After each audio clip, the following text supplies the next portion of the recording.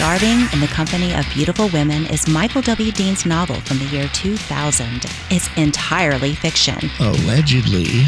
Starving in the Company of Beautiful Women is a glorious story about a low-rent, post-punk rock star Cash Newman. Cash Newman is entirely made up. Not a guarantee. And is not based on any particular person.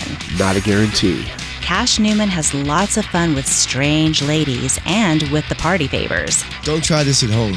And he hangs out with people who commit 3 felonies a page. But that's none of my business. It's all in good fun. And at the same time, it's kinda deep, but always spunky. Michael recently updated the book to a much better version. He released it as a paperback and for the first time on Kindle. As with this and all Freedom Fiends related things, please rate and review.